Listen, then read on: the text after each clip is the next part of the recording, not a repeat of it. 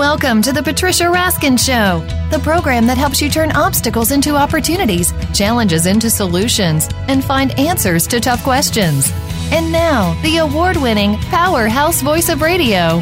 Here's your host, Patricia Raskin. Well, hello, everyone, and welcome. Welcome to the Patricia Raskin Show, right here on VoiceAmerica.com in our 18th year. And we have a great guest for you today, as we do every week. And as you all know, we're going through the coronavirus right now. We're at the end of March of 2020. These shows are evergreen, which means you can listen anytime. And we're going to talk about general topics, but we also are going to have a special focus on the virus and what we can do about it. My guest today is Dr. Valentin Antoci, and he is an orthopedic surgeon. He's an assistant professor of orthopedic surgery at the Warren Alpert School of Medicine at Brown University. He's a hip and knee replacement specialist at Lifespan, including Rhode Island Hospital, the Miriam Hospital, Newport Hospital, and the director of outpatient reconstruction at University Orthopedics. And today we're going to talk about people who have hips that are having issues and knees and requiring joint replacement.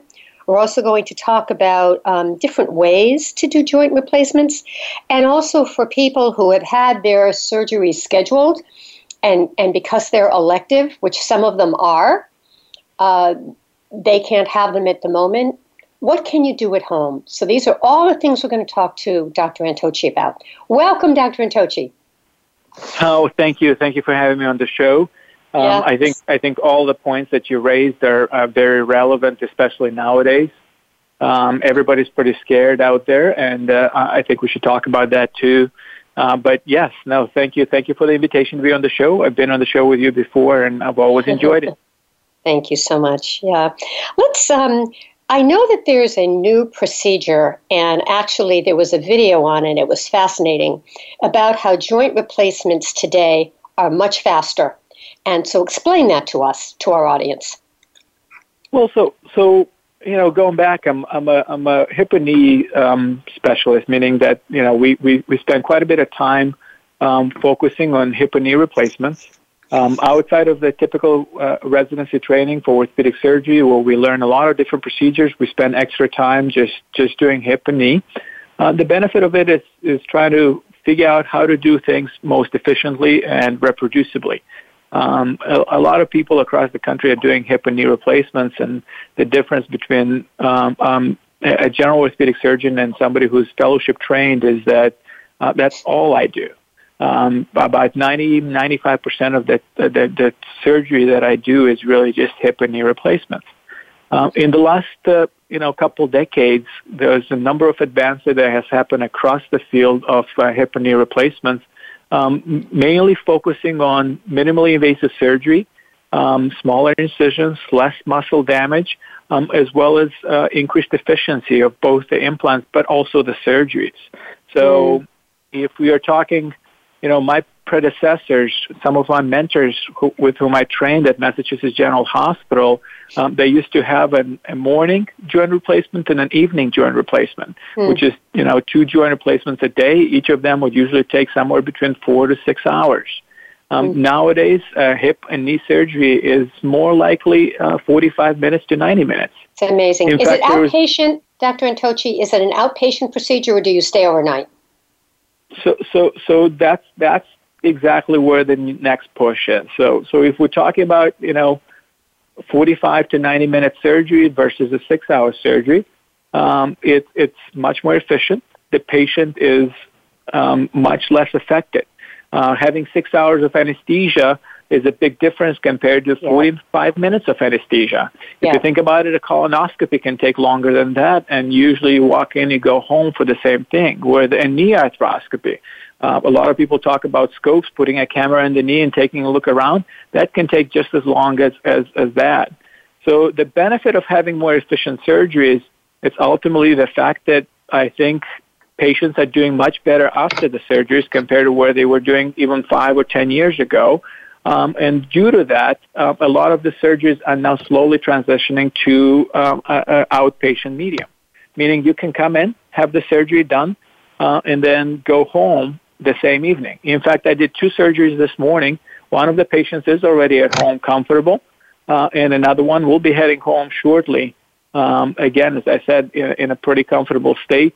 Before they head home, they're able to get up, walk around. They had their lunch. They went to the bathroom. They did some stairs, and they're sitting on their couch watching TV rather than in a hospital bed, kind of isolated from everybody. Especially nowadays with the COVID-19 out there. Absolutely. So let me ask you, explain the procedure of the 45-minute surgery versus the 6-hour. Explain exactly what that entails and what you do. Right. So the truth is that the principles have not changed. What a hip replacement or knee replacement is more or less a resurfacing type surgery. If you think about arthritis, wherein arthritis is damage of the cartilage or damage of the covering of our knees or hips, what we're doing is we're taking all the damaged cartilage off and we're putting a metal cover on it. The similar example I give to patients is like horseshoes. So basically horses run around and they just beat up their feet. You put a pair of, the horseshoes, a metal cover on top of it, and they're able to keep on running without having much damage to it. That's the basic principle. We're covering the bad damage with metal. So now when you're walking, you're no longer walking on your own bones or on your own cartilage. You're now walking on this cover. So you have metal against plastic rather than bone on bone. That's the principle. What has changed, as I said, is that, compared to really dissecting and having an incision that, for a standard hip, I remember even when I started training, the average scar and the average incision used to be somewhere around, 10, 15 inches, sometimes even longer. Nowadays, I've done surgeries where the incision was about an inch and a half. So the benefit of it, I'm not taking, an hour and a half, filleting the whole patient apart to try to find out the entire anatomy. We have defined the ideal planes, the ideal ways to get into to the hip or to the knee in order to minimize the muscle damage, which as a side effect actually saves time. So it makes it much more efficient from that perspective. That's amazing. How long have you been doing these, and how long have these been? How long? This is fairly new, correct? The outpatient surgery is relatively new, even though not as new as you may think. The transition it hasn't happened overnight. So I think in the last 20 years, literally, every 5 years, you have little steps that are being optimized and improved, leading to faster, more efficient surgery. So the big push, I think, was around early 2000s, where the true minimally invasive surgery came in. The side effect of it is not just the anatomy, that we dissect is smaller. The instrumentation has gotten smaller. The implants have gotten more efficient. So all those things have slowly added to it. And then in the last 5 to 10 years, we're seeing even further push to more efficient and less intrusive surgery. And then I think we're talking about outpatient surgery. It really started taking off around 2015, 2016. As of 2019, 2020, the reports are that up to 25%, that's a quarter of total joints, are done in an outpatient setting. In fact, Medicare, as of the year 2018, I believe, has mandated that total knees are considered outpatient surgery. That's and great. This year, I think total hips are coming onto being outpatient surgery. Are you still doing? Go ahead. Are you still doing the longer form surgery, or are you mostly doing this? Are there some surgeries that call for a longer form, the 4 to 6 hours? Oh yeah, they do. I mean, that's a case by case play. I was saying, so what has changed is that Medicare 2020, this year in January, has actually classified total knee replacements as acceptable for the surgery center, meaning that they do not have to be done at the hospital. So this is Medicare, which is usually, if you think about Medicare, they're the patients who are older and perhaps not as well qualified. However, the average age of a total knee replacement in the United States nowadays is around 56 years of age. A lot of those patients are fully functional. They're hardworking. They're in good shape. That they don't want to be in the hospital overnight. Now, your question either, are all surgeries qualified for outpatients, and either all patients should just be going home and not come into the hospital to get their total knee replacement? That is never going to happen because not every person is the same. Ideally, an outpatient case should be somebody who's younger, who is in good shape, somebody who's going to be able to get going. I tell everyone that the stronger you are coming into the surgery, the stronger you're going to be coming out of surgery. Meaning that everyone should really hit the gym. If you are able to walk well, if you're able to, do stairs beforehand, you should be able to do stairs afterwards. I mean, it's a 45-minute procedure, and I really have no limitations for you afterwards, meaning first patient of the day, for example, is a hip replacement. We are doing them generally under spinal anesthesia, so they don't even go to sleep. All they do is they get a needle, which they inject a little bit of lidocaine, novocaine, or that kind of medication, so local medication around the spinal canal that allows for them to, not feel any sensation from their lower extremities, from their legs, for about 60 minutes. 60 minutes later, they're back to their normal self. The patient can actually be completely awake through the surgery if they want to, where they get some medications to kind of relax them so they don't have to be stressed about all the noises and everything they hear across. So 60 minutes later, I literally walked to the patient in the recovery room. They were talking. I actually dialed their family member, and we had a chat together. Physical therapy got them up about 30 minutes later, and literally 2 hours after they came to the facility, they were ready to go home. And I don't mean that by that. A lot of patients hear that and they get scared. They go, "Oh my gosh, what do you mean? You're just going to kick me out of there?" That's not the case. What's the case is that the patient has gotten out of bed, walked around, felt comfortable, pain wasn't too bad, they ate, they went to the bathroom, they basically were like, "I'm bored. What am I doing here? Can I go home now?" So when we started doing this, we used to be very cautious, and we're still very cautious, again, making sure that it is the right patient, right situation. We would keep the patients there till 6 o'clock, and they would be watching TV, and they would be really bored. And now, we started, whenever they're ready, if they really want to go home, we set everything up and we send them home. Now, again, you got to consider we're trying to be safe. Tell me, I just want to ask some questions here. Tell me, what is the recovery like at home for these patients that have come for outpatient surgery? How long does that take, and what do they have to do when they get home? So the nice thing is I think they actually get a little bit even closer treatment than they sometimes would get, in the facility. For one is we have been organizing a CNA that goes home with them. So in this way, it kind of helps them through the evening if they have any questions and has some oversight over their condition. There's usually a nurse and a physical therapist that comes to their home the evening of the surgery just to kind of do them another session of physical therapy to make sure everything is okay, check in with them.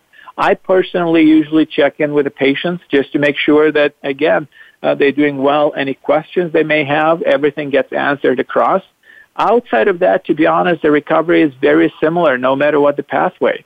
So they get physical therapy and usually nursing visits about 3 times a week. In the meantime, I recommend to all my patients to get a gym membership.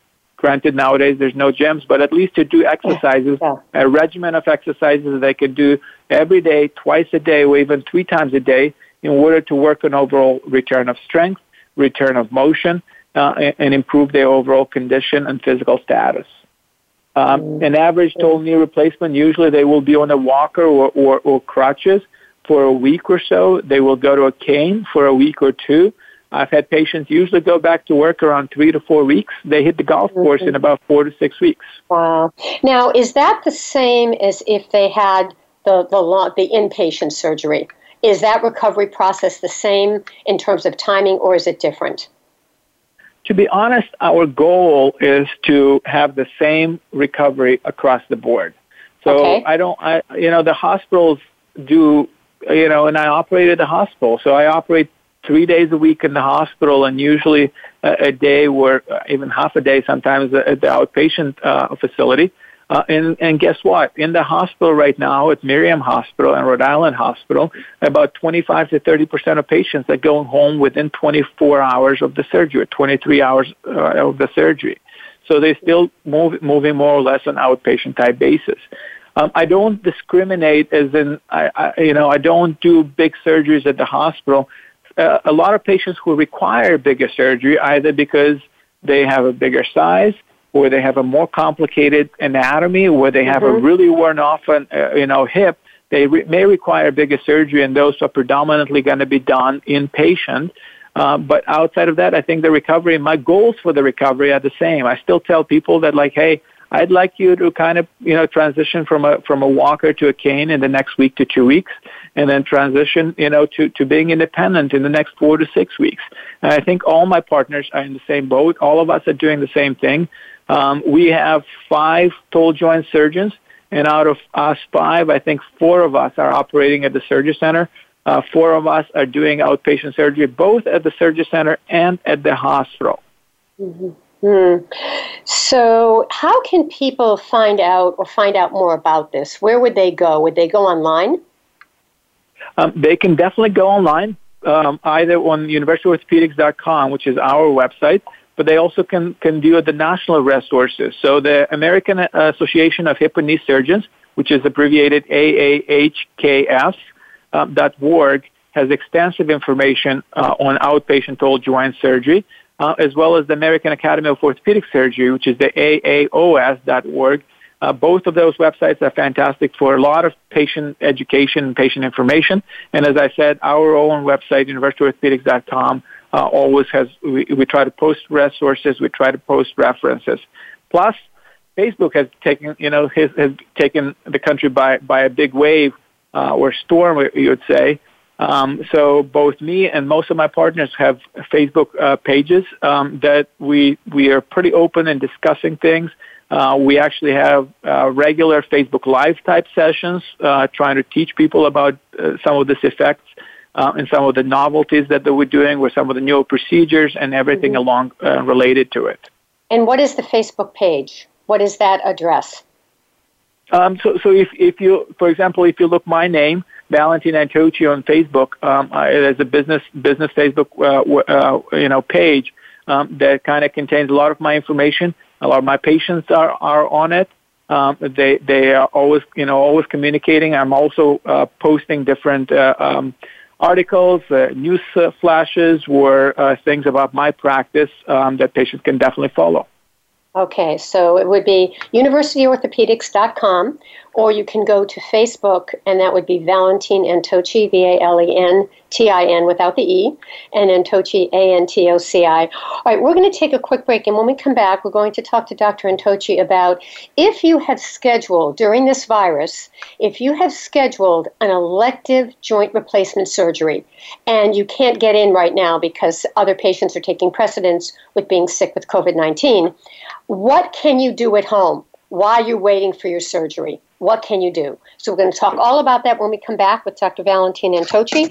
And again, he's an associate professor of orthopedic surgery with the Warren Alpert School of Medicine at Brown University, and he's a hip and knee replacement specialist at Lifespan, including Rhode Island Hospital, the Miriam Hospital, Newport Hospital, and he's the director of outpatient and reconstruction at University Orthopedics.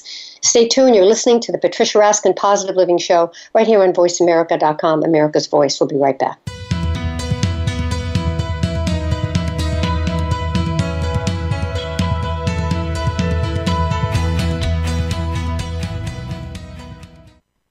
Streaming live, the leader in Internet talk radio, VoiceAmerica.com. A brave heart is anyone with the courage to be of service to others. If you have that courage, then Brave Hearts Radio with Brian Reinbold is for you. Even if you aren't yet, you'll want to still tune in to get inspired, create your own story to share, and change your life for the better. Listen to the stories of service and courage shared by amazing guests, and your input too. Listen for Brave Hearts Radio, Mondays at 4 p.m. Eastern Time and 1 p.m. Pacific Time on the Voice America Variety Channel. Remember, doing good anywhere does good everywhere. Psych Up Live with host Dr. Suzanne Phillips offers a psychological perspective on coping with common and current life issues. This show addresses topics as varied as marital stress, insomnia, depression, raising teens, campus violence, and building self-resilience. Listen in as Dr. Phillips and her guest experts share the latest in books, findings, and information that will inform and enhance your life journey. Psych Up Live is heard every Thursday at 2 p.m. Eastern Time, 11 a.m. Pacific Time on the Voice America Variety Channel. Are you looking for a fun yet informative program about healthcare for your pet? Check out Awesome Woo Woo Holistic Vet Advice with Dr. Jim and Kristen Carlson. They look into natural health alternatives for ourselves, so why not our pets? This program provides the most up-to-date, accurate, and innovative information about traditional and holistic veterinary medicine. You'll find a ton of answers regarding your pet's health every Thursday at 11 a.m. Eastern Time, 8 a.m. Pacific Time on Voice America Variety. Are you finding your frequency? It can be described as that space between failure and success. It's the future of digital media. It's finding your voice. It's engaging topics, content, and ideas. Jeff and Ryan discuss the digital media space and all of its aspects. It's about making the mistakes, taking the chances, summoning the intestinal fortitude to step out of your comfort zone, and discovering what you can accomplish when you decide to try, decide to learn, decide that you have something to say, and find your frequency. Live Fridays at 12 noon Pacific Time, 3 p.m. Eastern Time on the Voice America Variety Channel. Voice America is on your favorite smart speaker. If you have Alexa or Google Home, go ahead and give us a try. Hey Alexa, play Finding Your Frequency podcast on TuneIn.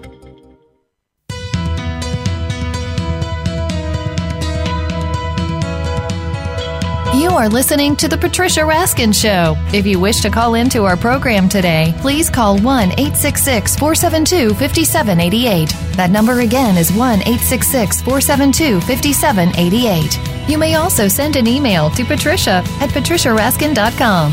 Now, back to The Patricia Raskin Show. Hi, everyone, and we are back. My guest is Dr. Valentin Antoci. He's an associate professor of orthopedic surgery with the Warren Alpert School of Medicine at Brown University.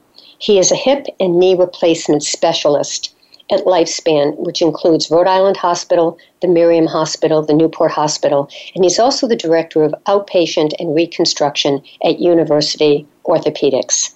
Welcome back, Dr. Antoci. Well, thank you again. Okay. All right. So let's talk about, there's a lot to talk about here. I want to spend time talking about patients who have elective surgeries scheduled and have had to have them postponed because of the virus. So you can certainly explain, why that is, why they're postponing, and is it because of the virus or are there other reasons? And then secondly, what you tell them to do in their home. So go ahead. Yeah. So I literally had at least 15 phone calls this morning talking to patients that are supposed to have surgeries in the next couple of weeks and canceling them. And that's come across, from the governor. It's also come across from the hospitals. And at the end of the day, it's frustrating a lot of those patients because right now my wait is about 3 to 4 months to have surgery, meaning those patients have already waited for about 3 to 4 months to have a surgery. Mm-hmm. One patient has told me today that she works at BJ's, and she has been out of work already since February because she can no longer walk. That's how bad her knees have been. And she was really looking forward to the surgery, and now it's really kind of getting frustrating. A lot of people are wondering, well, why are we canceling those surgeries? How does that have to do with the virus? Are we trying to save beds? Are we trying to save equipment? What are we accomplishing? And the big thing that's coming across the country is the real shortage of personal protective equipment. That means masks, that means gloves, that means gowns. Even though the numbers of COVID patients in itself haven't been as high in Rhode Island as some of the other states, but you got to think that every patient now coming into the emergency department could be a risk, and as a result, the staff that are interacting with them are trying to be as safe as they can, meaning that they will usually put a mask on, they will put some kind of gloves on, they will put some kind of protection on, and that has been burning literally through supply at a much, much higher rate than expected. The latest numbers that I saw is that Lifespan has about 2 weeks of N95 masks left. N95 is a specific mask that we try to use for, protecting against viruses and other biological factors. So that's good for now, but this whole process is going to take longer than that. So as a result, the decision has been made to cancel all non-urgent, non-emergent surgeries for now. How long? Who knows? I mean, as of now, our governor has suggested that we should shelter at home or stay at home at least April 13th was the deadline, possibly longer. Looking at modeling across the country, I'm seeing that the curve will probably peak somewhere around 2 to 3 weeks from now. Mm-hmm. And the overall concern is that even if you come into my office, to a certain extent, that means somebody has to use a mask. That means somebody has to use a set of gloves. And that may be taking those masks and set of gloves from another patient or another provider. That was going to be my question, was could they come into the office, but you're saying you still need the same protective equipment, so it's the same thing. We do, and that's the difficulty with the whole scenario, and people don't know what to do. I mean, ultimately, the mantra of stay at home has played across the whole board. In fact, the latest thing, which the government and our governor Raimondo has been very helpful with, is mandating telehealth visits and making telehealth visits as a much more acceptable resource. Meaning anybody, either by phone call or via a camera on your laptop or on your iPad or even on your phone, if you have a camera, you should be able to log into a website and we can communicate across. And I can take a look at your knee. I can take a look at your movement. I can take a look at your wound. I can kind of talk about different things to do without patients coming into the office. Mm-hmm. That even applies to patients who have flu-like symptoms or cold. The current recommendation is still stay at home unless you are really sick. Classic things are you have a fever, you have shortness of breath, and you have a cough.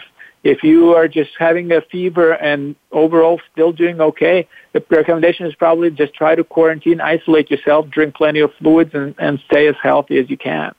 Yeah. All right. What recommendations do you give to patients like the one that called you this morning that said, my surgery's been postponed? What do you say to people who are at home and may not have the surgery now for another 2 or 3 months? How can you help them cope and stay as healthy as they can? That's the hard thing. I mean, arthritis is a progressive disorder that's been going on, with most patients for months, and they've already kind of learned to do certain things. And there's two aspects of it in my mind, at least. One is the pain of the arthritis in itself. And with that, I tell people the same thing I always say about arthritis, which is try not to do things that hurt. So try to avoid certain activities, bending over, squatting down, that's going to make things worse. If you're walking, try to walk on more stable surfaces, like a road rather than a trail in the woods. Medications. Tylenol, it's a great medication. It's relatively safe. The other thing is anti-inflammatories, which is your ibuprofen, your Aleve. However, those can lead to some gastrointestinal bleeding. They can, you should not be taking them if you're already on blood thinners and certain things like that. Exercise. I mean, we talk about exercise. I love, your channel and everything that you do. You're really about health and health consciousness. So exercise and maintaining the joint function is critical. We talked about that a couple of years ago. There's really a couple of things that joints do. One of them is move. So as long as you maintain the motion, they'll usually keep on working.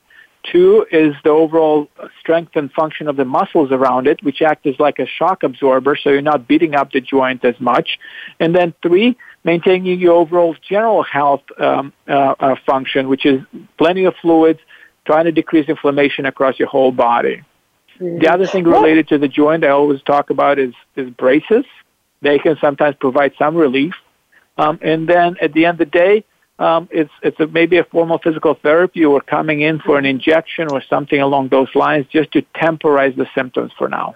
What about anti-inflammatory foods? It has been a lot of discussion across the internet, across the media, and I have reviewed a lot of it, and I highly recommend to patients to look at a lot of the anti-inflammatory diets, not just food, but whole diets, as well as supplements. There's a lot of research nowadays. 5-10 years ago, if somebody if a doctor would tell you, hey, go eat this or that, they'd probably say that doctor is a quack. Nowadays, we actually have basic science research, things like turmeric. There's a lot of research suggesting that turmeric is a really potent anti-inflammatory. You find it in most Indian foods, but you can take it as a supplement. Capsaicin, which is hot peppers, really potent, again, anti-inflammatory, really good effects. Chondroitin sulfate, which is available out there on the shelf, that's another anti-inflammatory, as well as a lot of foods. Here's an interesting story. I had a patient who was scheduled for total knee replacement. I have suggested to him, hey, look at anti-inflammatory things and everything across. He did a simple thing. He cut off all simple sugars, meaning he said, I'm not using any candy anymore. I'm not using sugar in my tea. I cut down everything that's simple sugars. And he said his knee improved to the extent that we decided to cancel surgery for now and wait along. It's been a year and a half, and he's still been doing quite well. Isn't that something, huh? Wow. So sugars. Also, I've also read that gluten. If you gluten very inflammatory. If you can do gluten-free food, that also helps. I think so. Gluten is interesting because I don't have as much information and background, to be honest, about it. Gluten is more of an allergy, the way I understand it. Some people are more sensitive than others to gluten. I think by proximity, you can definitely, I think if you limit the gluten, because you may not know that you're allergic to it, or you may not know that you're really reactive to it, it may be worth something trying. I totally agree with that. Yeah. The problem with gluten is that it's in everything nowadays. That's true. Explain to us why cutting out that sugar is helping so much, because the sugar is really inflaming. Explain that. So again, I'm not a chemist, and I don't know the full chemistry behind it, but I'll tell you from a diabetic perspective, and I have a lot of patients with diabetes. So the interesting with sugar, whenever we ingest sugar, part of it gets stored, and that's what we think, that's what fat is, basically. Fat is a way for our body to store some of that sugar for energy later. The other thing is part of the sugar is being used. So our muscles, the more muscle mass you have, the more our body is able to take in sugar. But there's another component of sugar, and it's just like if you drink sugar in your cup of tea, and at the bottom it creates a whole sugary type layer, especially when it's hot, you're almost caramelizing that sugar. Well, the same thing happens across our entire body. So that sugar is able to actually coat vessels. It's able to coat nerves. It's able to coat a lot of inner surfaces. And I think by doing that, your body is really not acting normal.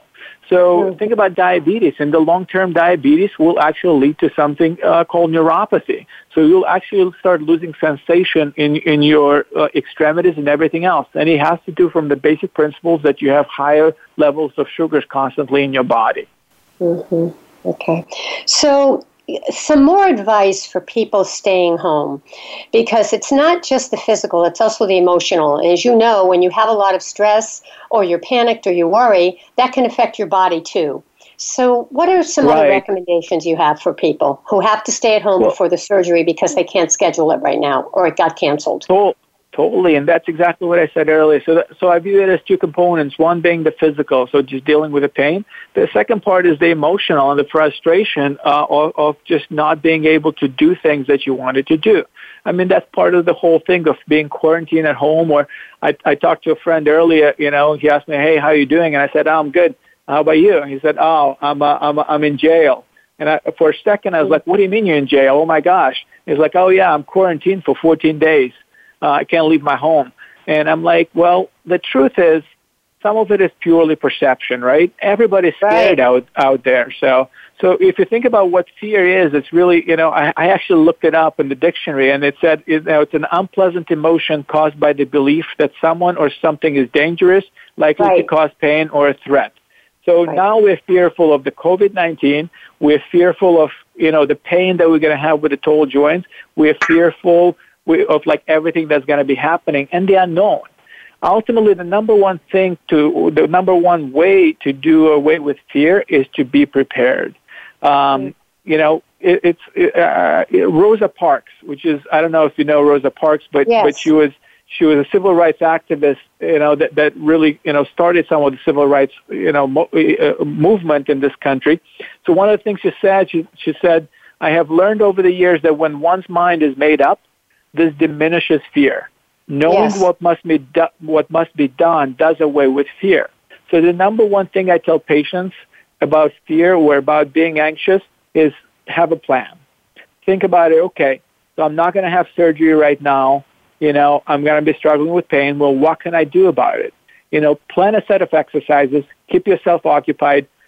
Best thing, think about, people are thinking, oh, I'm in jail. Well, I'm thinking about it. Hey, you get a vacation. You get to work on yourself. Exactly. Instead of going to work and work on your job, now it's a chance for you to work on yourself.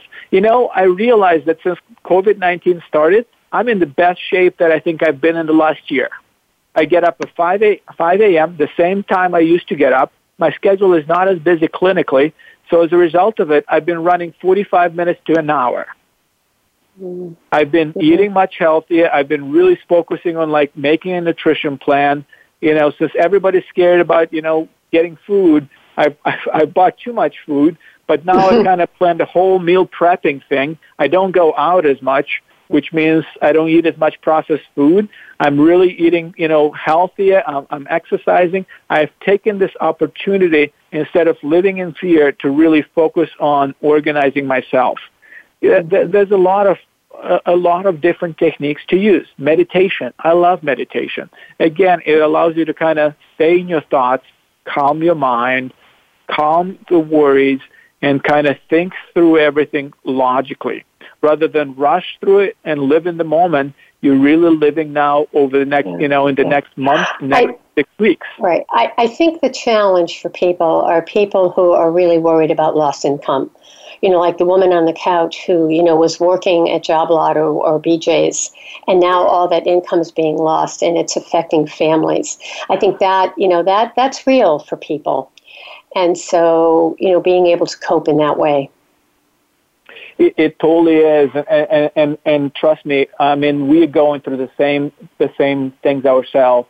So I'm not as worried about myself. To be fair, I have savings. I've been blessed to kind of be fiscally, in pretty good shape. I am worried though about my office. I'm worried about my staff. I'm worried about the whole team. I'm worried about the hospital. You hear people getting sick with the COVID-19. You have people who are really in trouble. We've been lucky so far as a country that the vote just came through Congress in terms of providing some support across. Hopefully it will help some of the small businesses. Hopefully it will help the individuals out there who may be furloughed right now or have lost their job temporarily. All that stuff makes it quite difficult and scary. And the truth is, the question I always ask myself, can I do something about it right now? If not, then I'm thinking about what are my alternatives and what can I do with the cards that have been dealt to me. Mm-hmm. Yeah. It's interesting. It's interesting, everything you're sharing. I just did a webinar on dealing with fear and anxiety. Just did it. And everything you're saying is in the webinar. So it's amazing.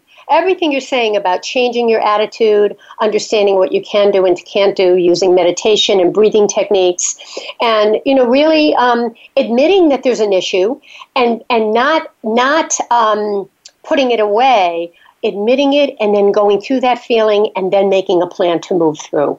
And that's really what you've been talking about. You have to admit. That's exactly it. Right. I mean, you have to admit what's happening. Yes, I'm scared. Yes, we're scared. Okay. And feel that feeling and then let it pass and then move through it.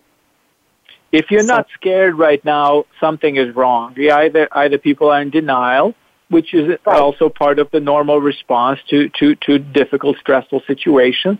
But at the end of the day, fear is a normal thing. And fear is actually a good thing because fear is something that motivates us to do something, to address things, to move on. If you don't have fear, then most people, remain stagnant. Through fear, we actually manage to accomplish new things.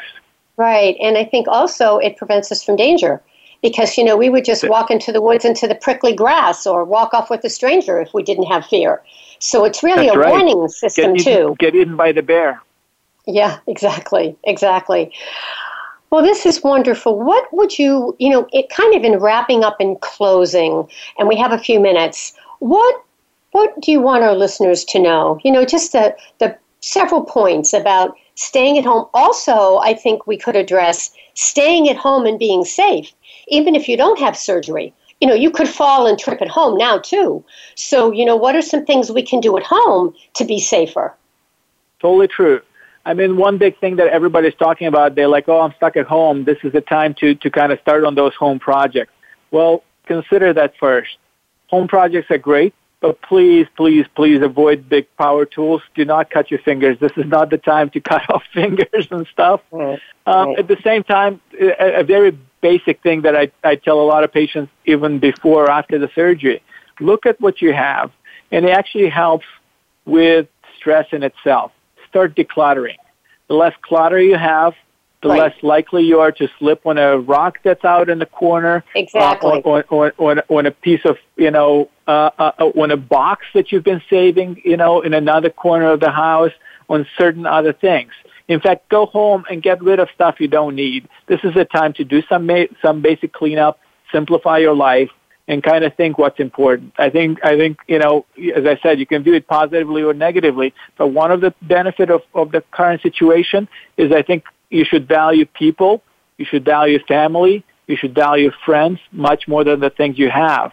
And at the end of the day, that's going to convert in safety in itself. So get rid of clutter, work on your exercise to stay in the best shape that you can, stay healthy. All those things will actually help with stress. They will help with safety at home.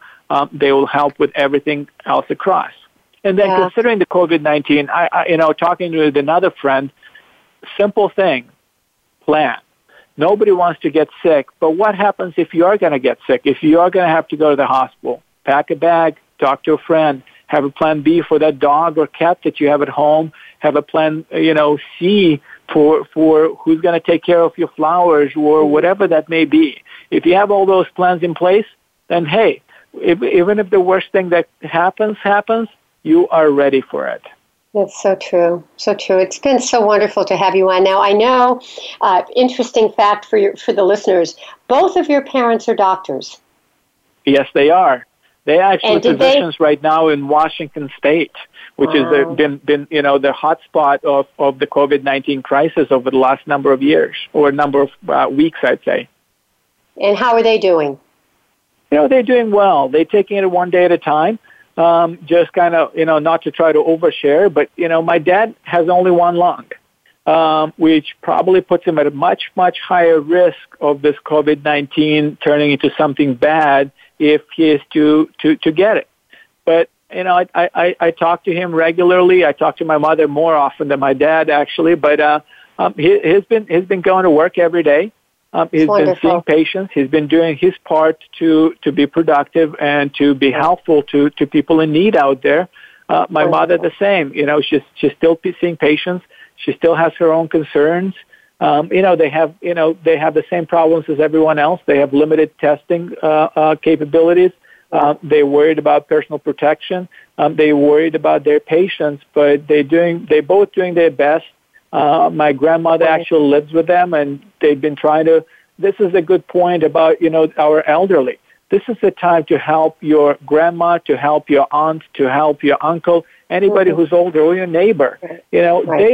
If you're over 70 or 80 years old, you should really, really take this seriously and try to stay at home. And then reach out. This is the time for those social connections. This is the time to renew our friendships, to renew our family connections. Have your kid who's 35 years old or 40 years old go grocery shopping for you, or your neighbor. Or if you have a neighbor who's older, please, please, please get some groceries for them and leave them at the front desk so they don't have to go out for them. Thank you. I wish we had more time. We're at a close, but very quickly, we've only got like a minute left. Very quickly, people can log on to universityorthopedics.com. They can find you on Facebook at Valentin, Valintin, Valentin, without the E, Valentin Antoci, Antoci, and they can correspond with you there, correct? That's correct. All right, and if they're interested in a outpatient, a knee or hip replacement, they can certainly write to you with all their questions. Of course, I'm available anytime. Pretty open. Yeah, thank you, Val. It was really wonderful and enlightening and inspiring. Thank you for being on the program. Yeah, anytime. Thank you. All right, stay on the line for a minute. All right, folks, that wraps up this edition of the Patricia Raskin Positive Living Program. Remember, stay healthy, stay happy, get the support you need, and know you can make your dreams come true even in these times. You can find me on Facebook, Patricia Raskin, Raskin Resources. You can like me there. You can also write to me, Patricia at patriciaraskin.com. If you are interested in getting my newsletter, which will share with you all of these wonderful guests. And if you want to do your own podcast, give me a shout, because I help you do that too. All right, folks, until next time, have a great week. Bye for now.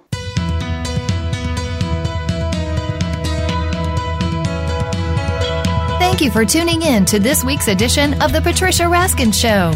Be sure to join Patricia Raskin and another amazing guest next Monday at 2 p.m. Eastern Time, 11 a.m. Pacific Time on the Voice America Variety Channel. Have an outstanding week.